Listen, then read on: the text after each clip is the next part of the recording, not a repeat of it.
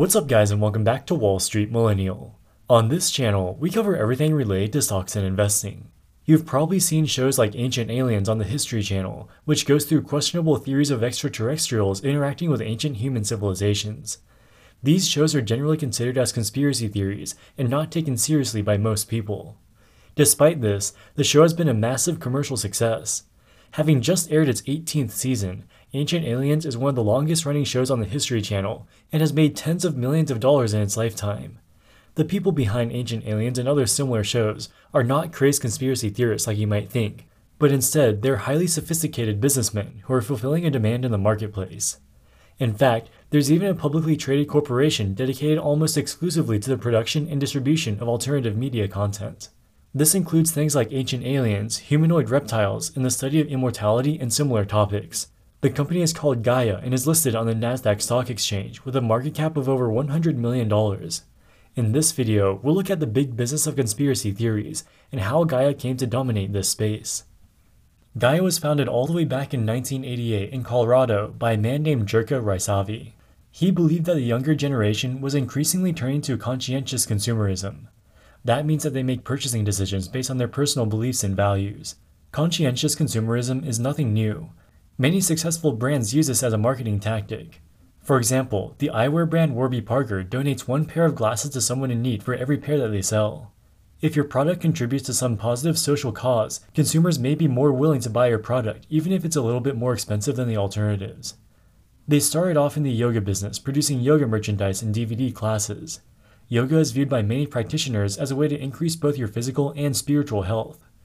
They wanted to expand into all areas of conscientious consumerism, including environmental sustainability. So they acquired a solar panel installation company called Real Goods Solar, which they eventually sold. In 1999, they listed on the Nasdaq Stock Exchange. Over the years, they leveraged their access to capital markets to try out various business ideas with mixed results. But in 2011, they finally struck gold when they launched their video streaming service Gaia TV, which is now called Gaia. Gaia TV started off showing yoga videos, but this had limited growth potential. They realized that if they wanted to build a competitive advantage, they would need to make more unique content. They likely saw the success of Ancient Aliens and decided they would take it to the next level. Over the years, they invested in a whole host of alternative science content exploring aliens, the lost city of Atlantis, ancient astronauts, immortality, and a whole host of other topics. They put a big emphasis on expanding consciousness and tapping into spiritual or supernatural forces. They also have content about alternative medicine, saying that you can improve your health outcomes by connecting more deeply with the earth. This makes sense, seeing as the company's name was inspired by the earth deity from ancient Greek mythology. Much like Netflix, they've invested heavily on original content and now boast 8,000 episodes of yoga, alternative science, and alternative history content, mostly focusing on aliens and ancient astronauts. A subscription to their service costs $12 per month and is ad-free. In recent years, they have seen skyrocketing popularity, with their subscriber base more than tripling from 200,000 in 2016 to almost 800,000 today.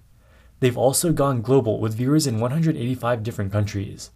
Just about every country in the world has at least one Gaia subscriber. To put that into perspective, they have 5 times as many subscribers as CNN Plus when it shut down. The subscriber growth has translated to equally impressive revenue growth, and in 2021, they reported their first ever full year of operating profitability.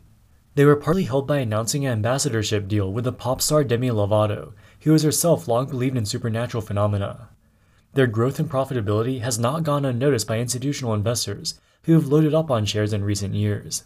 The majority of the outstanding shares are owned by hedge funds and other asset managers, including the investment giant BlackRock. So how have they become so successful? The majority of their content is pretty well outside the fringes of mainstream science. How many people will actually believe that ancient aliens found ways to harness the Earth's electromagnetic field to power their spaceships? Or that the CIA has been investigating archaeological sites to research those ancient technologies? For many people, the real world is too boring.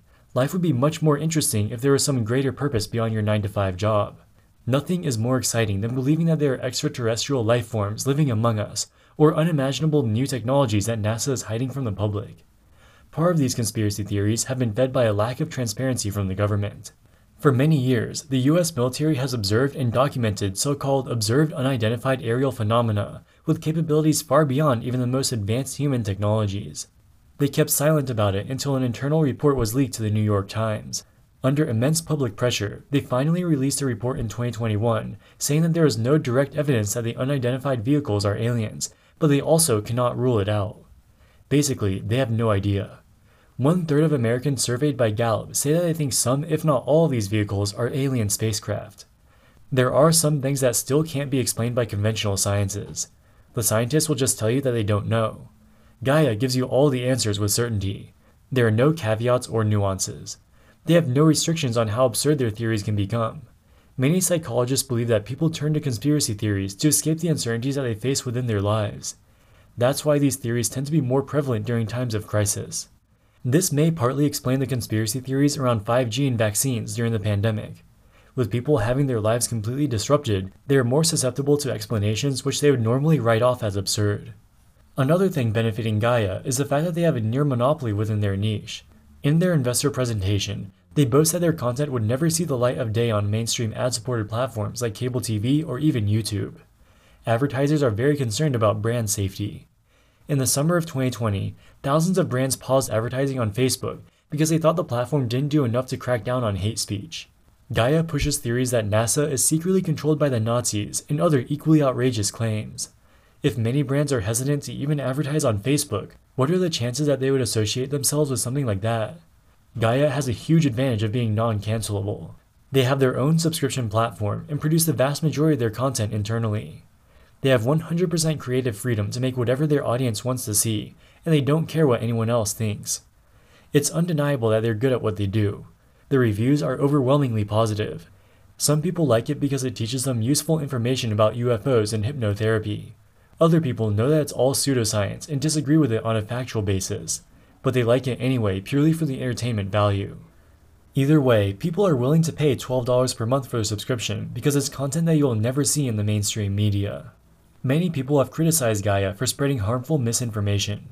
For example, they produced a show hosted by David Icke, who was kicked off of YouTube in 2020 for his spreading of conspiracy theories relating to COVID. Interestingly, both YouTube and Facebook allow Gaia to buy millions of dollars worth of advertisements on their respective platforms. Many of the big tech platforms claim to act on principle when they moderate content and protect their users from disinformation. But regardless of how much disinformation you spew, if you write them a big enough advertising check, they'll be happy to take your money. One question we may never know the answer to is whether founder Jirka Rysavy actually believes in Gaia's documentaries, or if he's just doing it to make a quick buck. Either way, you have to give him credit for building a streaming service from scratch, which now has close to 1 million paying subscribers.